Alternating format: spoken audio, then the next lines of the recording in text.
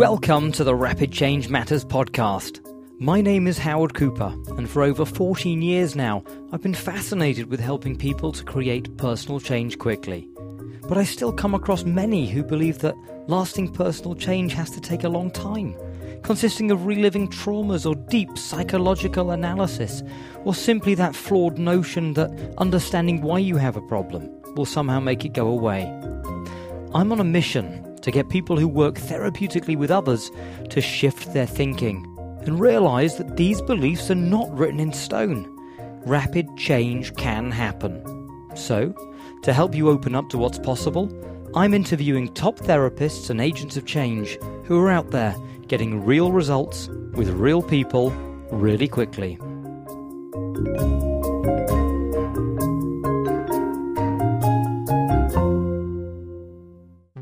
Before we get to the interview, I just wanted to let you know that I've written a quick-to-read, downloadable PDF on 5 strategies to amplify your client's response, with some great tips on getting your therapeutic suggestions to really sizzle. You can download this for free from rapidchange.works, where you can also find all the information about this episode and episodes still to come. Now, over to the interview. Today we are bringing a past Rapid Change podcast guest back to the show. Trevor Sylvester, the founder of Cognitive Hypnotherapy and the director of the Quest Institute, has agreed to join us again. His last episode was episode 1, where he bravely kicked off this rapid change conversation. However, since then, he has released a new book, Grow, Personal Development for Parents, where he applies his 20 years as a leading therapist to the task of raising happy children. So keen to chat about all things change work today, as well as turning our attention to what we can do to help raise those young minds. Welcome back to the show, Trevor. It's good to be back. Thanks for asking me. It really is. I'm so pleased that you agreed to come back because I really enjoyed our time with you the first time around. And I also really enjoyed the book Grow that you've written. And on a personal note, having a 4-year-old and an almost 2-year-old, there are ideas contained within that book that we've already started using on a daily basis, and it's making a difference. So thank you. Oh, that's great to hear. Thank you. So, whilst the first time round, we explored a lot around the ideas, general themes of change, and your views around that. I'd love to know really about what motivated you to write this book aimed at personal development for parents. Well, I think it was 2 things really. One was looking around and seeing an awful lot of bad parenting going on, which I thought might just be a product of me getting old and grumpy, but I decided it wasn't. And also recognizing that all the clients that come through the door, their problems stem from things that happen in their childhood almost exclusively. And so it just occurred to me that if we could train a generation of parents to raise children in a way that avoided those kind of mistakes that led to adult clients, then I could render the whole of therapy completely unnecessary and obsolete. Absolutely. So I thought, why not? Yeah. So I like it. You had a small, mediocre goal, which is to render the entire of therapy from now on obsolete. I like it. Absolutely. Make every parent the pre-therapist. Yeah. The original title for the book was Lessons from a Therapist's Chair So Your Child Never Needs to Sit in One. Great. But they decided against it. My publishers decided against it. But it's such a nice concept and such a nice idea. And of course, the parental world is full of often quite a lot of conflicting and confusing advice. And I think it was interesting that fairly early on in your book, you talk about the fact that you don't certainly protest to be an expert on parenting. Hell no. No. I don't think there's such a thing as an expert on parenting because, all children are different. And every child needs a different way of being parented. So to have just a one-size-fits-all, this is what you do with a child in this situation, I think is wrong. It's why within Grow, there's a good section on looking at the individual that you're growing here and what's going to suit them. Because very often, parents will parent how they would like to have been parented. And that isn't necessarily the way the child needs the parent to be. I really wish I'd had me as my dad because I'd have loved me as my dad. Yeah. And then you suddenly realize, well, I'm being a great me dad to my children, but is that necessarily who they wanted? So it's adaptability, really. You've got to make it up as you go along, but with a framework to kind of guide you. And it's interesting because from the perspective of therapeutic work, there's a similar, I think, issue that happens within, change work sessions, which is you might handle someone's issues in the way that you would want your own issues to be handled, rather than tailoring what you're doing for Absolutely. that client. And the parental role, it strikes me, is similar to being a flexible therapist. Absolutely. It's so easy with your children to think that they're just mini yous. And so your mirror neurons kick into action when you see them doing something and you foresee what it would mean to you if you were to do that. And of course, you helicopter in and try to guide them to a better way. It's an eternal frustration to me that I'm a very wise man and my kids completely ignore my advice. And it's the right thing for them to do because they're on their journey. They're not on my version of their journey. So there's this constant frustration and it never goes away, people. Absolutely. Well, there's a wonderful chapter in the book with the heading "They're not difficult, they're just not you." Yeah, yes. It sums it up. My kids are great. They're 33 and 31, coming up to 34, 32, and they still um, they still bewilder me sometimes. But it's only because I've got the wrong head on. I keep expecting them to respond to situations like I would. So, so even before you wrote the book, you must have been influenced by the work you do therapeutically in terms of your own parenting and what you were doing, even before you sat down formally to go, okay, well, what are these things that I'm doing and how am I manifesting these therapeutic ideas into what I do? I think so, even without necessarily consciously thinking about it. You look back and realize that my style of parenting absolutely transformed from the years when I started as a therapist to the time before. You suddenly realize, an awful lot of your dumbass thinking that you just taken for granted. And with my early introduction to NLP, I think the thinking models that it gave me just helped me to step outside of that and see different perspectives more readily. So I definitely changed in that effect. And I think as a therapist, you begin to realize that when all of the techniques and all of the stuff and all of the symptom work has been done, what people are left with is what do I do now with my life? They have a freedom to begin to explore what they actually want to do with their life now. They don't have to do what they thought society expected or their parents expected. And an awful lot of what makes their life become what they want it to be is mindset.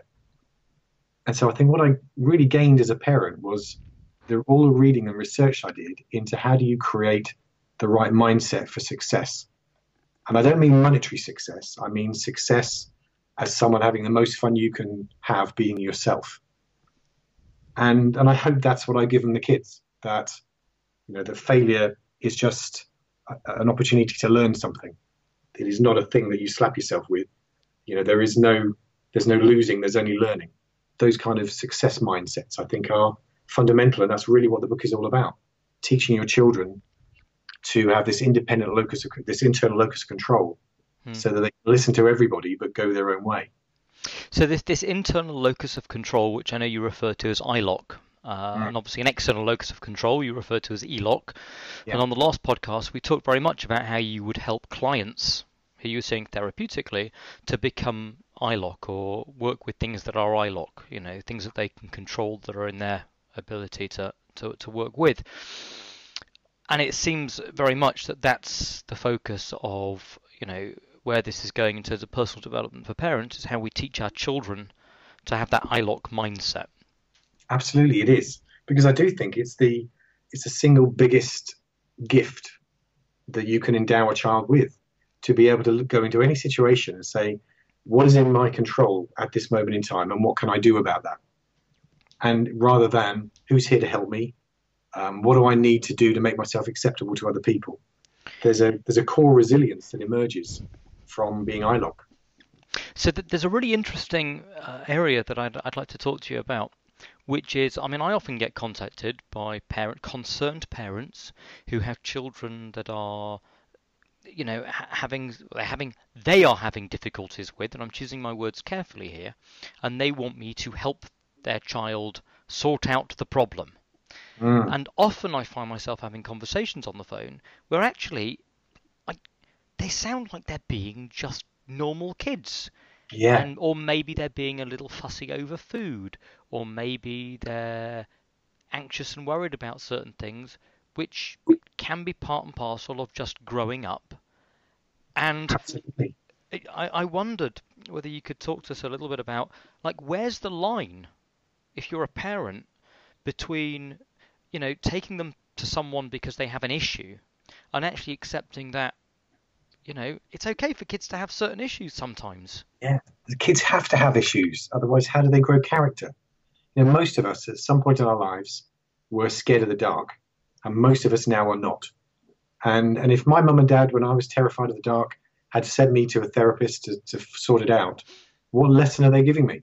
That someone will solve that problem. Instead, going through the fear and finding my own way clear of it, in some way maybe was fundamental to me growing my character. I'll never know. But it might have just given me a little bit of backbone to face other difficulties I have later. So, yeah, I think really therapists have a responsibility to sometimes say to the parents, actually, this is more your issue than it is the child's. Just leave them be. One of my chapters, one of the mantras is about it takes bravery to be a parent. Sometimes you've got to let your children go through stuff. You've got to see them fall. You've got to not immediately pick them up and brush them down. You've got to see if they get up on their own and then sit down with them and say, what did you learn by getting up? Because if all they learn is that mum and dad are going to be there all the time, then suddenly, you're getting old and they're 40 years old and they're still expecting you to pick them up. So I think we're a bastion against that. So often I've had clients bring their child to me, and within about 15 minutes, the child is sitting outside while I'm working on the parent, because it's their fear that they're a bad parent, that they're not good enough. That's what's driving this need. Mm. It's really interesting, really, really interesting. And I just wonder, in terms of that line that we draw, how we would go about helping a parent realize that it's for them to do rather than the child to change. Well, it's easy for me. I give them a copy of my book and say, read chapter 3. But it is, I think some aspects of therapy are purely educational. There's a lot of people out there who do not know the things we know, that we take for granted. Probably the majority of people don't. And so often to sometimes just explain things like the principle of ILOC and ELOC and the idea of a learning mindset rather than a performance mindset, just things like that can really just open people's eyes, and they go, I hadn't thought of it that way. Yeah. And then they have a procedure, they have a framework for what they're guiding their child through in their childhood, instead of just going into spasm every single time there's a life crisis. This is just the deal. This is today's issue with the child. What do we do here? And if you've got a framework of what is it the child's going to learn from going through this, what am I going to teach them that's beneficial? Are they teaching me or am I teaching them? Yeah. You just have some fundamental mantras to run through your head, and you realize an awful lot of it is keeping your hands off, just letting the children grow. It's interesting, especially that when you talk about, it takes bravery. I'm reminded of, I think, a story you told was it your son getting a motorbike. Yeah. And that must have taken bravery when you watch him, perhaps not motoring around quite as safely visually as you would like him to be. No, well, it's the trouble knowing this stuff. I was very aware of my absolute desire to get him off the motorbike, but the utter hypocrisy of it, of knowing that I used to ride motorbikes and that my parents have been brave enough to let me. And so, yeah, sometimes you just got to hold your breath and hope. And touch wood, it works, but some degree of neglect is beneficial. I use neglect with bunny ears, but absolutely. I think nowadays with the kind of atmosphere I think is at the school gates, I think with some aspects of Mumsnet, there seems such this competitive aspect of parenting that puts people in fear of not being as good a parent as everybody else. That there's just this invisible standard that's impossible to reach, but people keep feeling they need to aspire to. And of course, their children are the symbol of the success of their parenting, which then puts the child under pressure of either being perfect enough And so, the wheels on the bus go round and round and round. And later on, there's the clash. Well, interestingly, and I don't know whether you'd agree with this, but there seems to be an increase in the competitive nature of parents Yeah. and a reduction in the teaching kids to be competitive within the education system. So now we all get certificates for taking part rather than, someone actually won. Yeah, and I don't like that at all. That does not prepare them for life. And I think that's it. We You're don't not prepare our suggesting children. life is competitive, are you, Trevor? Well, of course it is. If you're joining life, if you, we can see that narcissism is growing at an immense rate in the younger generations as a product of many things, including parenting style, where we put the child at the absolute center of the family, and they must always have their needs served, which I think is a terrible lesson. And then it began in my generation when they stopped having a failure in O levels and A levels, and suddenly you just had loads of different grades. And so nothing was actually classified as you failed. You just got a really low rubbish grade that no one's ever going to want. But there was an illusion you couldn't fail. And then, of course, you go into business and you're saying, look at me, aren't you lucky to get me? And people don't care how great you are until you prove by your deeds that you are. And that's not really the lesson that we're teaching our children, I don't think, clearly enough. That, this self-esteem thing, don't just keep praising kids to raise their self-esteem. You have to praise them for what they do, for the actions they take, not for their achievement, and certainly not for how clever they are, but just for the actions they took to move them towards the goal they were trying to get to. If they didn't get to it, that doesn't matter, but did you do your best? And what can you learn to do better next time? That kind of thing going on. So that's why there absolutely should be winners and losers in sport, because everyone has different skills. Well, I'm convinced that even if they all get a certificate for taking part in a race, it doesn't fool the kids. The kids know. The kids know that one guy still won. Of course they do. Because he came first, which means he feels resentful because he wasn't given the accolades he deserved, and the kid that lost doesn't really feel any better because he got a certificate of attendance because he still feels like he lost. He still saw everybody ahead. What's to learn from that is what could you do to improve yourself the next time? And there's a great book called Spark that came out a few years ago now, and it's based around what in America they're calling the new PE. And the principle of it is that in PE lessons, you're no longer competing against other people. You're competing against your own previous performance. So they give kids heart monitor straps, for example, and then they go out and run. And it didn't matter who finishes first or 50th, but the person who gets a certificate is the person who did better than the last time. So all of a sudden, the playing field is simply within their own potential. And it shows how physical exercise before an exam can increase your exam results by 25%.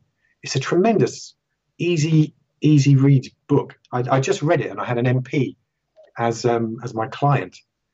And I kind of, at the end of the session, abandoned the purpose of the therapy just to press the book on him and said, you've got to get this into government, for God's sake. This would transform our children. And who's the author? Remind me. Do you know? I don't know. It's on my bookshelf somewhere. It's called Spark. I'll send you the details after. Send me the details, because I'd love to put a link underneath this episode so people can go and check it out. And it's something that I will buy as well and read. It's really good. Absolutely fantastic. Okay. So one thing that I as a parent myself, I have often wondered about something and wanted to bring it up. That often we hear people say, we get down on our level and we talk to our very young children and we say things like, what you've just done has made me very, very sad. And we almost intellectually try and reason with them and understand. And I personally had some concerns around that, namely that if we say something along the lines of, your actions just now have made me very sad, we're kind of, are we not, putting this idea into their heads that they're responsible for the parent's feelings, and by default that there's a message underlying that, which is that we are not responsible for our own feelings, that other people affect us, rather than us being, the only person that can change my feelings is myself, and I'm responsible for my own state. So I'm wondering, how far you would sort of agree with that as a valid concern, and maybe ways that we deal with those sorts of situations that don't risk those sort of unhelpful cause and effects. It's a big question. We could probably talk about that exclusively for the rest of this interview because there's a lot of different facets. One of the things is I think a lot of parents mistake explaining a child's actions to them as a meaningful form of character modification or behavior modification. You see parents in supermarkets usually saying it quite loudly so people around them know what good parents they are, explaining why little Harry couldn't have the Haribo and blah, blah, blah, blah, blah. And all the child is doing is thinking blah, blah, blah, blah, blah, wait until this is over and then that's my punishment done. So you shouldn't mistake explanation for actual punishment. The best punishment is, in my opinion, for a child is the withdrawal of attention. Children hate that. If you look to animals, horses, if a foal is misbehaving, the mother sends it out of the herd because the isolation is the punishment. Same with dogs. We can learn from the animal kingdom. So I think it's excellent to sit and explain to a child how behavior makes them feel. But I take on your point. I like the nonviolent behavior model, nonviolent communication model of Marshall Rosenberg, where in 4 steps you say, when you do that action, it makes me feel X because I have a need for, and then you mention what that need is, and what I would like you to do in the future is Z. And that's a thing that's designed for adult mediation, and I find it works tremendously well. But I think in a simplified form, it would also work well with children, not just, when you did that, you made me feel sad. To give them a reason why there's a sadness can emotionally educate them.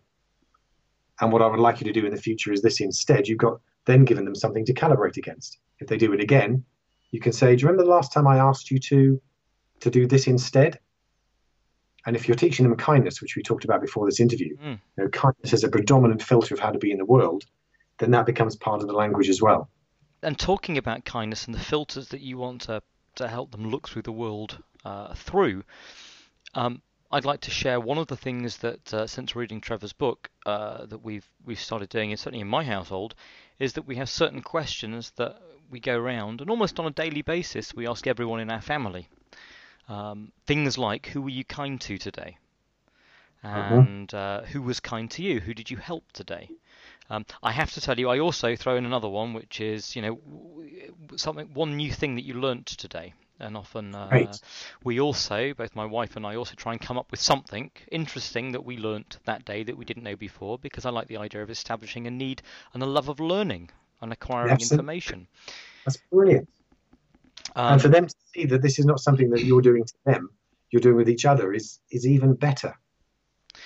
And I'm hoping, and I will be honest with the listeners right now, I wouldn't say that I immediately have suddenly, since reading the book, developed the kindest 4-year-old on the planet. And sometimes he does say, when I say, who are you kind to today? He'll go, no one, and giggle, or just ignore the question. But I do and really see the merit in, if it becomes a thing that we do, surely he's going to begin to filter the world, because he knows the questions are a daily thing, for opportunities to be kind or opportunities to spot kindness. It's just simple priming. What is on your mind is brought to mind. So if kindness becomes part of the things your brain is tuned to go looking for, then you see more opportunities to act in that way around you. You become more sensitized to the small acts of kindness done to you. And, it's the kind of whole idea of the smile that goes around the world. The more we spread kindness, the more it's going to be a feature, and let's face it, the world could do with it. I think if we could raise our children just to be kind, you've been a successful parent. And perhaps I think there is a metric often of, we're a good parent if my child isn't crying. Rather than stepping back and actually saying, okay, well, what are the values, what are the ideas, what are the filters I want my child to have, and what are the ways in which we can embrace or put in their head these ideas, these values, these ideas, and get them filtering the world through that, I think has such value and is a different way of looking at the job of parenting. Yes, because crying they've got this immature limbic system. Of course they're crying. They haven't got the cognition yet to be able to balance their emotions. But the question is, what are they crying about? And one of the most important mantras in my book is either you're training them or they're training you. And so every time they cry, part of their mind is measuring your response to their tears. And the more you reward their tears with something they feel benefits them, the more they're going to cry, the more often they're going to cry. So I think it's fundamental that in your transactions with your children, you are looking at what is the learning here for them? How is this going to benefit them later on? As adults, what are they going to have learned from my actions right now? Because this is a thing that goes wrong, I think, most often with parents. And you see it in children a lot, where they're placed at the center of the family. And the children have absolutely trained the parents to jump through hoops because of the child's behavior, or to try to get an avoidance of a particular behavior that you don't want the child to do. And it's terrible. An example of it, the other day on the radio, it was Radio 2, and Brian O'Driscoll was being interviewed by Chris Evans. And he was in his car, and he was on the school run, and his children, some mention was made of how the children had been bribed with chocolate to be quiet during the interview. And I thought, what a terrible piece of parenting. What are the children learning from that? Because there are moments as the parent, it's your job to say, you're going to be quiet now. And there is no dispute about that. This is the moment when this is about me and you're going to just shut up. Not if you're quiet, you'll get rewarded with chocolate, because that's suddenly they've got leverage in the future. You can just bet your bottom dollar the next time they see the parents needing some time for their own stuff, they're going to start whinging and crying because they know they're likely to get chocolate from it. It's so easy, and you see it all the time. I've seen it on my Facebook feed this morning, about Kinder eggs in a queue. That is not the time to buy them chocolate because they'll moan if they don't get it. It's the bad lesson. This is the thing that I rant about the most. I'm training them, or they are training you. Well, interesting that you give that as an example, because I know on the last podcast we talked about the work you were doing with Slim Pods, and obviously you have an interest and have worked in the past with people with weight-related issues. Yeah. How much would you say often people's weight-related issues are affected by those interactions that they've had as with their parents, where they've associated reward and eating together? Oh, hugely. It's one of the most common things, I would say. My approach to weight loss is that for the people who've had it as a recurrent issue in their lives, you'll nearly always find an emotional connection to the food. And usually that it actually divides down to particular types of food, sweet or savory. And it nearly always goes back to a sensitization in the child that food equals love or acceptance. Oh, darling, do this for me and I'll give you some chocolate. If you don't do this for me, you won't get chocolate. And so once you understand in the child's mind that chocolate equals love from my mum or reward from my mum, then you have a bad day at the office and your boss has shouted at you. What are you going to reach for to feel loved again? And you see this happen again and again and again. We should not reward children with things. Otherwise, the way the little brain makes a cause and effect relationship, the two become just part of the architecture of their mind. It's crazy. So, not to be too provocative or play devil's advocate, but if I were listening to this and I know I'm going to go home from work to screaming Jimmy, who's going, "But I want some chocolate right now!" And I've had a hard day and I'm tired and I'm ratty and it's, and on the one hand, I know if I give him the chocolate, little Jimmy's going to chomp it down and be quiet. What advice would you have for the parent who, is looking for that short-term fix, even though cognitively and rationally they know it may not be the long-term best strategy? Sorry, Trevor. I'm going to, I'm on my soapbox, so I'm going to say, suck it up. You're the parent. The short-term fix is not going to be a longer-term solution. And you're building your child in those moments when they're emotionally hijacked like that. They are particularly sensitized to the end result of that action. And so it'll make them go quiet this time, but it's going to not prevent them from doing it again and again and again. So I think, you've just got to, it goes in the tough luck drawer for them. They are not going to have the chocolate. And the minute their back's turned, you eat it. I like it. I like it. It's not always about, again, you can't always be their friend. That is not, when I hear parents saying, oh, my 10-year-old's my best friend. Well, that's odd, because sometimes you've got to be the parent and say, do something that's going to be intensely unpopular with them. And the thing that's really helped me with this is that you realize now that I'm a grandparent, grandchildren are your revenge. Your children will not appreciate how great you were as a parent until they start doing it for themselves. And then you sit back and you watch them going through the stuff you went through with a little smile on your face, and they get it. Mm-hmm.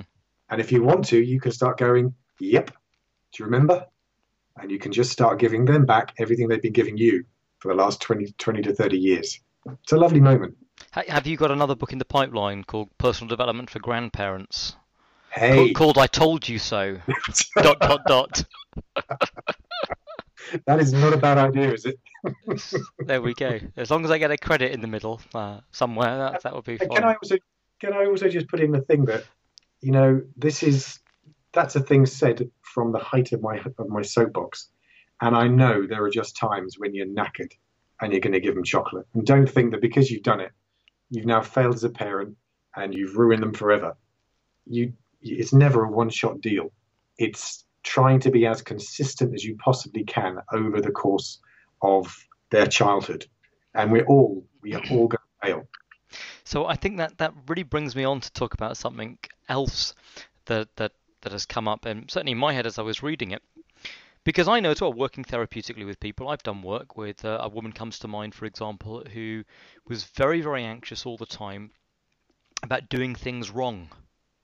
If she did something wrong, it was, so which meant that she was kind of withdrawing and not willing to try anything. And ultimately, this came down when we did some work. We unraveled a little bit of this. And when she was young, her parents had a big jar of lollipops. And she had a bunch of kids and friends that come over. And she'd taken one of the lollipops out because she thought she was allowed. But the mother had given her such a shouting at because she actually wasn't allowed. And she felt humiliated. So now she spent her life trying to avoid that feeling of I put a foot wrong, and I've been snapped at. And I'm sure you've got hundreds and hundreds and hundreds of stories where these innocuous little moments with a parent, which to the parent means nothing, will somehow affect a child, and then they grow up with certain issues that seem to have shaped much of the way they are. Led me to think that, isn't there a danger that we could as parents be reading a book like this thinking, oh my word, I have to tread very carefully on eggshells as I bring up, little Jimmy, because I just might put a foot wrong and therefore he's going to be screwed up forever and then Uncle Trevor will have to fix him.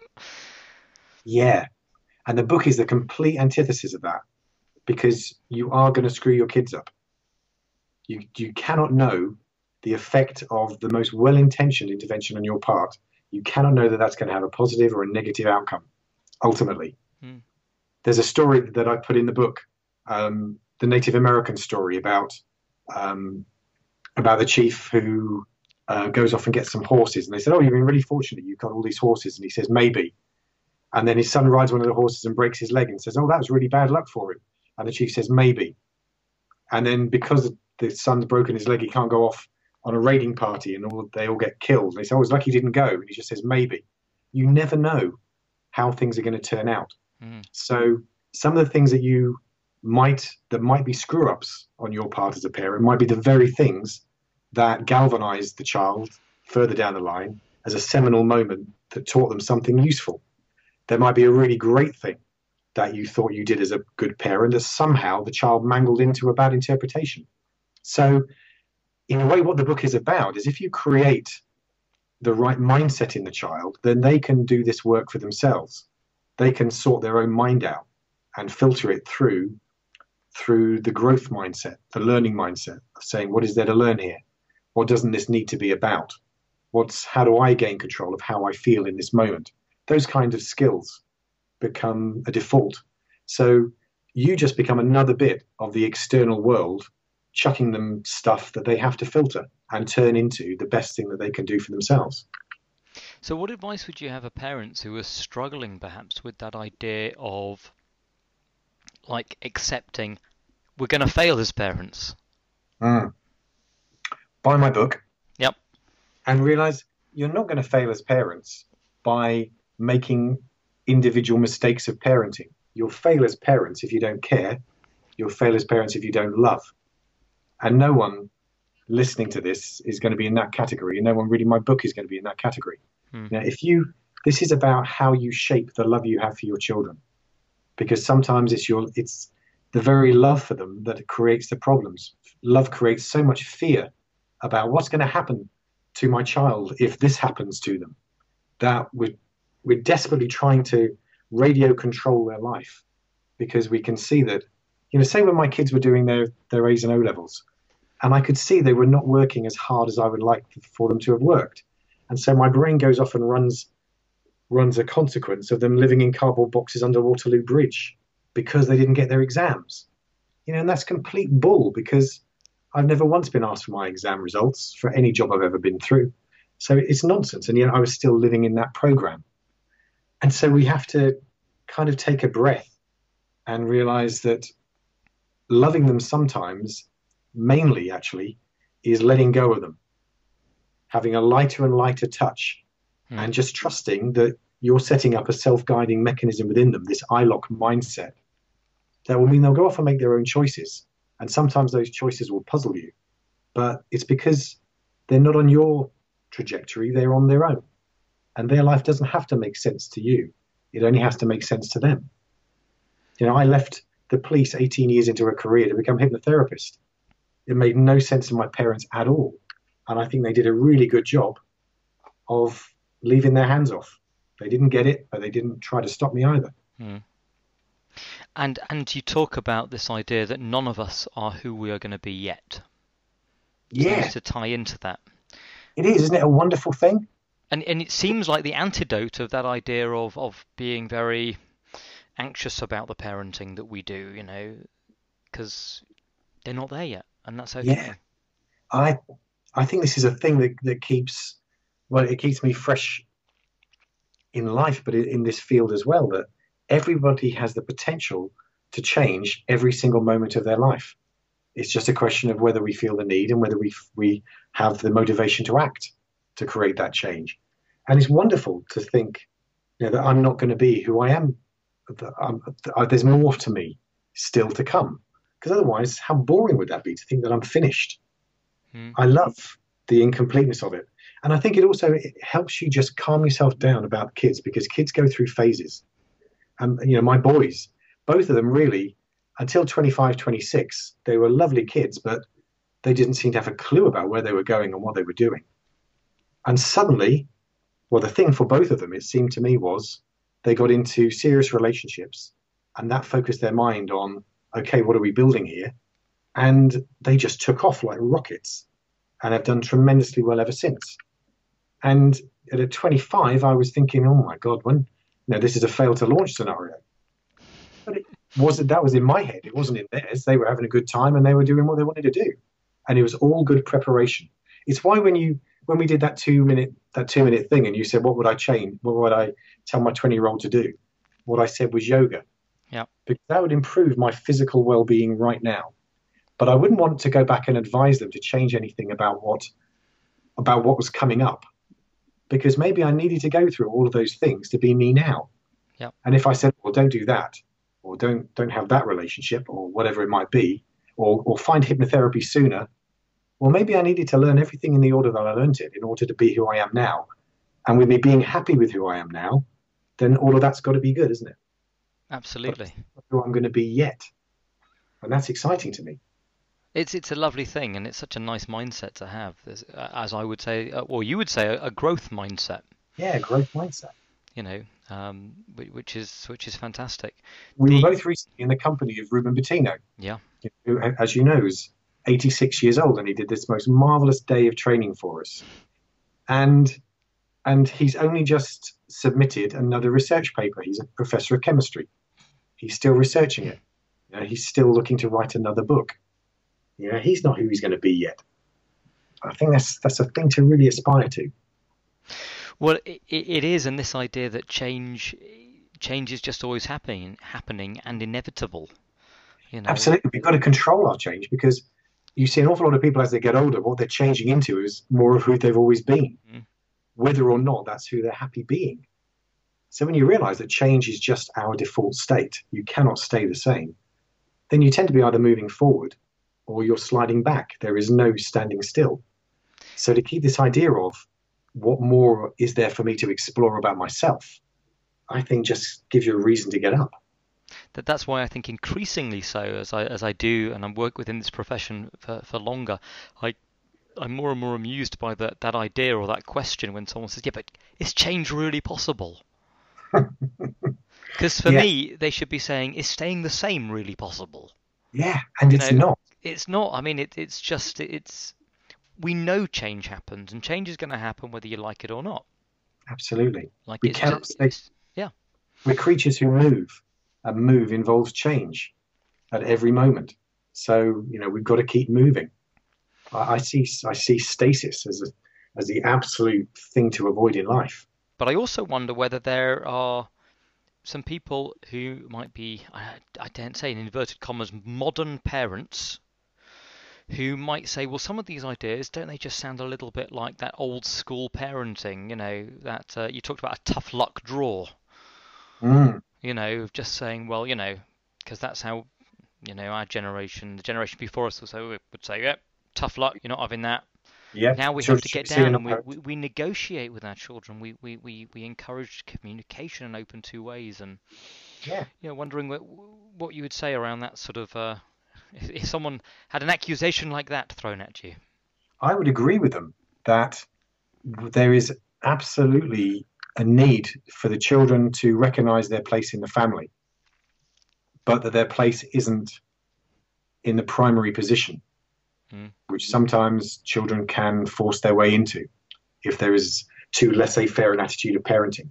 I think it's great for kids to realize that sometimes it's just not their turn, that sometimes today you are going to be bored visiting nanny and granddad. That's just the way that it is, because that's what life is going to be as they get older. And if they're constantly finding that it's their needs that are being fed first in the family, then imagine the adult that's going to emerge from that childhood. They're always going to think that their needs have to be met before anybody else's. And who wants to be in a relationship with that person? Who wants to be a work colleague of that person? It's going to create narcissists. So definitely explain to them why this is not their moment. They're just going to have to put it in a tough luck drawer. And doesn't matter what they do, it's unchangeable. There's times for them to come first, and they should see you turning your life upside down to make something work for them, just as they should see sometimes their life gets put on hold for a need that you have. And I think it's that interplay that actually creates a better family atmosphere. Well, on a personal story note, since reading the book, one thing that I started doing is whenever we get in the car, I always used to put on music, kiddie music for them to listen to, and it was driving me mad. Especially when more often than not I'm getting so used to it that I'd drive off somewhere and the music's playing, I'd get 10 minutes down the road singing along to Polly Put the Kettle On at the top of my voice, and then realise that the children aren't even in the car with me because the CD's auto playing.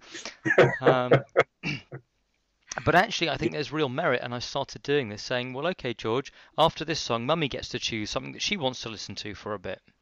Absolutely. Or heaven forbid, sometimes I even get a go. I don't want that, Daddy. Well, okay, but it's my turn now. And I think it's really important that you should do that. Everybody should take their turn. But also laying down, I think music is such an important part of childhood. Maybe this is just because I'm quite auditory. But, I grew up really disliking my parents' choice of music. And yet now, if I hear Jim Reeves come on the radio, I get a lovely little jolt of nostalgia. Yeah. So music is a soundtrack of our life, isn't it? So while they might not like your choice of music at the moment, you might find later they return to it with a different appreciation because you've kind of laid it down early on. And I love my kids. One of the things that my boys and I share is a love of a great span of music, a lot of which they gained from me. I'm tremendously proud of that. Well, listen, even to this day, I can sing a lot of tracks from a Yorkshire folk band called the Spinners, who my mum was a big fan of. You know, so if someone said, you know, who do you like? I think I probably wouldn't advertise the fact that I'm a big Spinners fan, but there you go. It fills me with this lovely nostalgic sense. Yes, I haven't quite managed to embrace Gilbert O'Sullivan. That was my mum's favourite, but Jim Reeves, I can sing distant drums. Yeah, just about, yeah. If we move for a second back to some ideas that you mentioned on the rapid fire round, that might be more towards the therapeutic change work that you do. You talked about this idea of misconceptions, things that you used to believe were true that are no longer, that the deeper the trance doesn't really make a difference to the outcome. And this idea of dehypnotizing people seems quite different from the typical mindset of the therapist or the client that would come in expecting to be hypnotized. Absolutely. Well, this ties in with what we've been talking about, really, because if I quickly kind of do the spiel about it, of how it's estimated that we're in some kind of altered state 90% of our waking day. So we can label that as trance. We are not fully present more than 10% of the day. Just there's a mental trick going on that makes it seem as if we are. But mainly we're on automatic pilot. And our brain is either in the past or somewhere in the future. And if we call that a trance state, then when clients come to see you and they talk about the problem they have, they're talking about a problem they have in particular moments of their day. And trance is contained within that problem. Somebody sees a spider and they have a spider phobia, they are jerked into a spider trance that hijacks their behavior and causes them to act in a particular way, which isn't in character with the way they behave when there isn't a spider around. So our job is to change their brain in the connections it's making that is forcing this trance to operate in order to benefit the person. Now, you see this with parents as well, that you'll see a collective trance emerge between a parent and a child when there's some kind of emotional upset going on, where afterwards they go, why do I always do that when my child does that? Why do I overreact in that way? Why do I shout in that way? Why do I do this? And it's a trance. And if parents can either wake themselves up or get some help to wake themselves out of it. You know, for example, if they have a feeling that they're not good enough, then really parenthood is a fantastic amplifier of that, because your child will demonstrate you're not good enough a lot of your waking day. So if you work on that and let go of this feeling you're not good enough, then you're less likely to get triggered into a trance where you shout at your child for manifesting your own sense of failure. Does that make sense? It does, and it's really interesting because it's brought back this idea of, I remember when I went to university, you know, and I'd been away from home for 6-7 months or whatever, and I really felt, you know, hey, I've grown as a person. I'm independent. I'm not the young lad that lived at home with all those pre-existing patterns. When I go home, they will see the more mature Howard. They will see how far I've come. And of course, the moment I walk in through the family home, you know, as I visit back, you know, and mum or dad says what they say in that tone that they use, it's like a trance trigger is triggered. And I go back into little boy Howard who lives at home trance and respond in the same ridiculous ways. And then I think to myself, why? I've come so far. How can I have just been reduced immediately to that? I think if you're in a relationship, your partner can be a real help to you in that, because there'll be times when, you know, when you get triggered into a trance behavior with your child, and your partner can be standing back going, what was that about? I remember when my wife first met my parents, and we traveled down and we met them. And after, you know, I thought I had a normal kind of visit with my mum and dad. And afterwards, when we got in the car, she said, who the hell were you? Because she'd observed me getting emotionally hijacked into this trance, Trevor, that they put me in. Because let's face it, as parents, we are master hypnotists, and we are putting in anchors all the way through childhood, you know, with voice tones and things. Oh, did you only get a C for that exam with a certain tonality? And we can trigger that again when they're 40 and go, oh, you didn't get me a Father's Day card, did you? and you trigger guilt and disappointment, and suddenly they're 10 years old in front of you all over again. And it's a great benefit to have a pet, somebody who is with you, who's read the book too, who kind of goes, you see what you just did there? And you can even begin to coach each other in staying out of that trance. Mm. It's a good discipline to be thinking, if ever you find yourself beginning to get emotionally involved in something, that's the precursor for a trance state. And just asking, is this a trance I want to be in right now, or is there a better way? That's a really interesting thing you've just said there as well, in terms of if there are any specific hypnotists listening, which is, an emotional state can be a precursor for a trance. I'd almost say is, really. Mm. Emotions are trance states. They're not a cognitive act. They're a limbic system act. Yep. And the root of the word emotion is to move. Emotions are there to get you to do something. And emotions occur before the conscious thought of having the emotion. So clearly your unconscious has an agenda in that emotion occurring. Mm. So I'm almost certainly over egging that as a statement. But I think to say they are very often a precursor to a trance state is a useful rule of thumb. Yeah, which is interesting, especially if you were thinking about, how to induce, in inverted commas, that formal trance state. If there are people out there interested in that, that engaging emotions, is a very valid way of beginning to move someone into it, rather than being emotionless and saying, you're getting sleepy. You're getting sleepy, eyes are closing. See, for me, life is so easy. Getting people in trance is so easy. You've only got to say, so what's upsetting you? And boom, they're in it. Mm. The minute upset is a trance. Fear is a trance. Jealousy is a trance. So I want them to go into that trance to figure out what's that about. Getting them into that feeling opens up that reality tunnel that means we can go and explore what's contained within it that has caused it to exist in the first place. And then you can collapse the tunnel. There's no more upset to find. That's really the model of cognitive hypnotherapy. Which means, as parents, we are all hypnotizing our children. Yeah, we definitely are. But what do you want them? Because not all don't get the idea that all trance states are bad. They are just facts of life. And we have huge amounts of fun in any positive trance states. And what I'm wanting, for example, if somebody, when you're coaching athletes, what we're after is what they usually call a zone state, where they actually let go of their thinking mind and just let their unconscious take over their physical behaviors. And that's when they obtain a peak state. Well, I want to encourage my clients to be able to go into that kind of state whenever they want to optimally perform. As Fitz Perls would say, I want them to get out of their own way and just do the thing. And that could be giving a presentation. It could be playing basketball. It could be making love. It really doesn't matter. Just in this moment, is it necessary for me to be directing every moment of this, or can it actually just be left to flow? In positive psychology, they talk about flow states. And again, I think that's one of the key things, to be able to trigger yourself into a positive flow trance state anytime you want to maximize your performance as a human being, not just in a performance related, sports or whatever. For example, if I return to making love, I'm not talking about optimally performing in terms of, I'm going to be uber great in bed. I mean, optimally being intimate.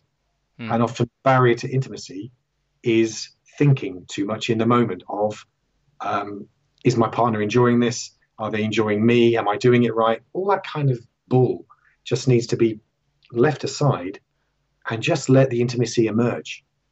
You're not suggesting that you're about to write another book to help men perform better in the bedroom under the same title as your last book, Grow?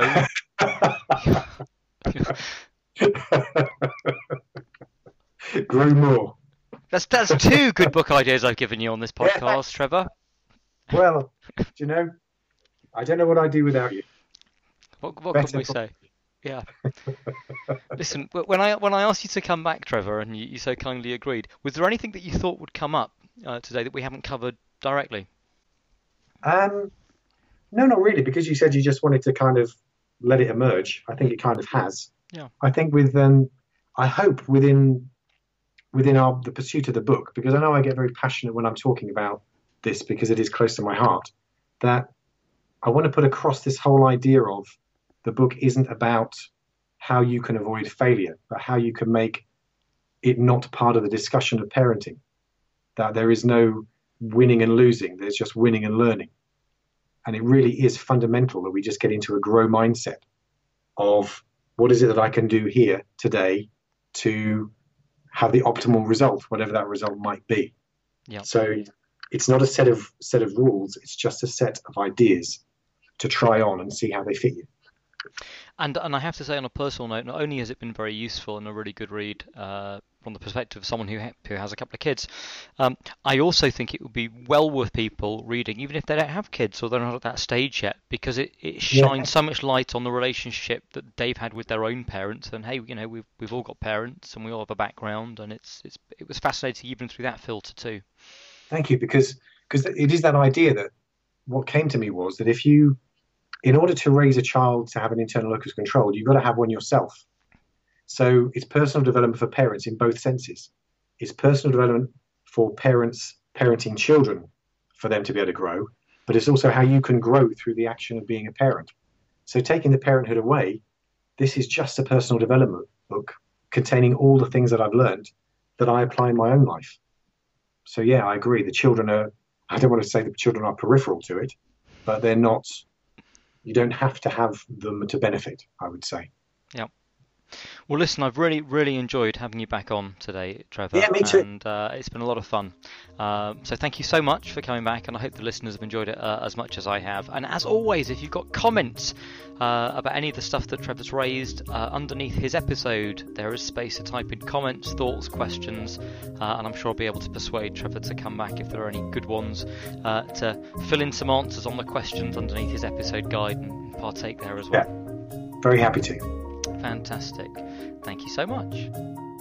I hope you enjoyed this episode. And if you did, why not share it with anyone you think might be interested? And even head over to iTunes to give us a glowing review. You'll find more about what's coming up on our Facebook page, facebook.com/rapidchangeworks. And of course, you'll find all the links related to this episode, plus those free 5 steps to getting your suggestions to sizzle over at rapidchange.works.